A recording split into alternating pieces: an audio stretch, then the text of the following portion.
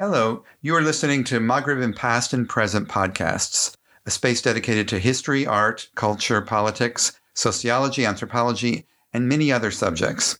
This episode was recorded on September 22nd, 2021, at the Tangier American Legation Institute for Moroccan Studies. In this podcast, we welcome Catherine Cartier to speak on her research as a Fulbright student researcher entitled Queens of Words, Moroccan Women Zajal Poets. Catherine Cartier received her BA in History and Arab Studies in May 2020 from Davidson College. Prior to Fulbright, she worked as an investigative intern and consultant at the Center for Advanced Defense Study and reported also as an independent journalist from Jordan, Lebanon, Morocco, and Tajikistan. Her Fulbright research examines Zajal poetry written by Moroccan women. Catherine, welcome back to Tangier. Welcome back to the legation. Thank you for having me. We're really happy to see you, and thank you for coming.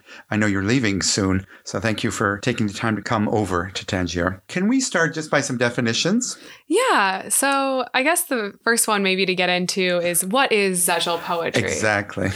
So Zajal is poetry written in Arabic dialects as opposed to in a standardized, whether Fusha or classical Arabic. And it actually traces its origins to the 9th century in Andalus. And Andalusi Zajal was composed in an elevated register of colloquial Arabic, Fusha, Tamazight, and other Romance languages. So this form of poetry has been around for a very long time. Well, it's existed since the 14th century, but it's reemerged. Yes. So it reemerged. So Zajal has existed, since the 9th century, kind of peaked in the 14th century, but it really reemerged in the 1970s in Morocco, in this really heated political moment in which leftist political parties started publishing Zajal in their newspapers. So that's kind of where the reemergence of Zajal happens in modern-day Morocco. In modern-day Morocco, linked to politics. Yes, very closely linked to leftist politics, a lot of poems at that time about Palestine, about the need for revolution, and just broadly the need for a really big change in Morocco that a lot of poets were pointing towards. Okay.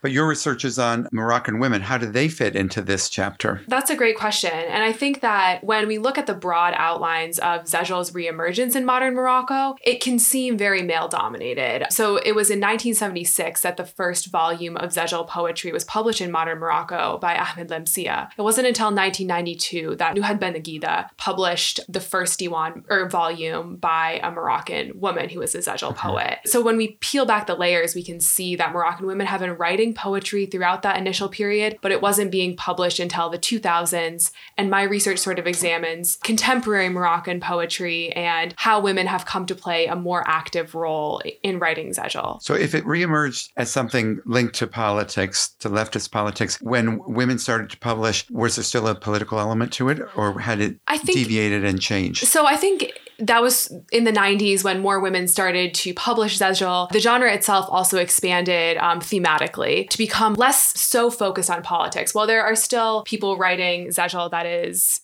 concerned with political issues and political changes in Morocco, the Arab world, and beyond, in the 90s there started to be a lot of Zajal that looked more inwards, especially after the fall of the Soviet Union and what some poets felt was sort of the failure of the ideologies they had looked up to. So there's a really broad range of topics that Zajal poets are writing about, both men and women. And I think that's been something I've really enjoyed in my research, is getting to encounter all these different things that women tell me that they're writing poetry about. And I am just awed by the variety there. That's great. And you mentioned that this is a poetic form in dialect. Yes. I assume this is in Darija? Yes. So it's written in Moroccan Darija, but it also can include some Fusha. Some women have described it to me as, we take the Darija that we speak amongst ourselves or on the streets in our homes, and we sort of transform it and make it more beautiful. So it sort of blurs the line between this division that we often think of between, Darija and Fusha, or between Moroccan Arabic and Modern Standard Arabic. I don't normally think of Darija and dialect so much as a written literary language, but this is. Yes. Yeah. And I think that's something that perception of Darija, that it's not a literary language, is something that Zajal poets have been responding to ever since this genre kind of reemerged in the 1970s. And a lot of women that I've met praise Zajal for being in Darija and for what Darija can allow them to express.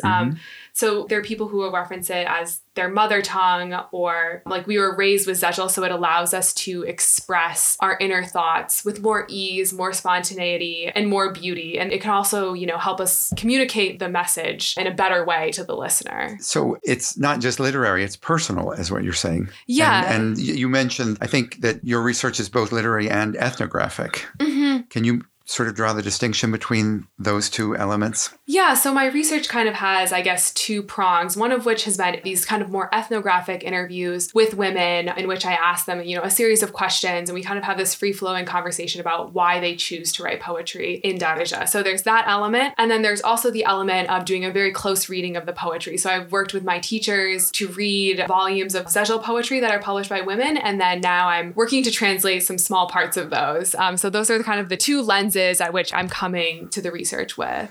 Do you have any favorite stories about some of the poets that you've interviewed? Yeah. Like what inspired them, anecdotes or? Yeah, I think one that I think is particularly interesting is there's several poets who are writing about Kharbusha, who is a sort of revolutionary, iconic figure who lived in the 19th century in Morocco. And she resisted an oppressive leader through her song and her poetry, which was written in the dialect of that region, which is around Esfi. And so now a lot of women are looking to her as an inspiration. So there's a poet named Fatima Maizi, who's from Esfi, and she recently published a new diwan, a new collection called Aituli Kharbusha. They called me Kharbusha. And so she sort of positions herself as a modern day Kharbusha. And that's actually something she said to me. She's like, I write as if I'm a Kharbusha, that I'm like following in the footsteps of this revolutionary woman who used poetry to change her world. And that's kind of what, she's doing as well today. When you say her world, in a social context? In a social context. Yeah. Political context. As much as in a political context. Yeah.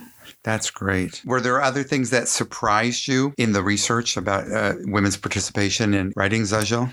I think something that surprised me is coming into this, I sort of I had a narrative in my head that I expected I would hear about what it's like to be a woman and a poet and some of the challenges that I thought maybe that they were facing in a male-dominated space. And I think what surprised me has been hearing how Moroccan women today see themselves as part of a long chain of women poets who, have composed beautiful verses that had incredible social impact. And so I think that that's sort of challenged some of the assumptions that I've come in with. And I also think just, as I mentioned before, hearing the range of topics that people have written poetry about. I mean, I've heard of women have described to me their poems about going out and taking the census and what they experienced as census givers or as teachers, kind of just like from every part of life. And I think that range has been really surprising and interesting to me. Did you get to talk with them about the writing process itself? Yeah, I did. And I think that's something that Are you tempted to try it? Actually, some of them have suggested to me that I write in Zhezhel, and I, not yet, but maybe that's still on my to-do list before I leave. So, in regards to the writing process, there's one poet named Fatima Haddad, and she's from Kenitra. And she told me before I started writing, I didn't know what Zhezhel was or that I could write. She said, I felt that there was something inside of me that wanted to get out. I took a pen and paper and found myself writing. At that time, I didn't know what I was writing. And she wrote 2 poems, and that was just like how she started writing Zhezhel poetry. And I think that's spontaneity with which it seems like a lot of poets have sort of begun this creative endeavor is something that's perhaps unique to Zhezhel because it's in one's mother tongue or in the language that they are, that they have told me that they're most comfortable with, even though they're existing as very multilingual. So it's less sort of rule-bound and more free-form? Yes. And there's actually one poet, Sabah Ben Daoud, she's from Rabat and Tifle, and she told me that, in a text that's written in Fusha, you can go to the dictionary and look up a word. But for a text that's written in Darija, the person who wrote it is the dictionary, basically, because there's just so much variation there. That is great. I want to ask you also, we always ask people about methodology. Yes. You had the fortune or misfortune, I'm not sure, to conduct your research during the pandemic. Were there any surprises? Did you change your methodology? Did you have to make adjustments? And were they successful? And yeah. you could talk a little bit about that. That's a great question. I've really, like a lot of us during this pandemic, turned towards doing my research more digitally. So I did most of the interviews over Zoom and over WhatsApp. And I think in two regards, that's been really successful. The first being that I've gotten to interview a wider range of women because I'm just able to pick up the phone and call them, even if they're in Ouarzazate or Essaouira, and it's 15 hours from Tetuan where I live. So in that sense, it's really opened up possibilities of who can be part of this. But also, I think it kind of mirrors the transition of Zejul to a more digital world. And it sort of has made me turn to the internet instead of turning to events in person.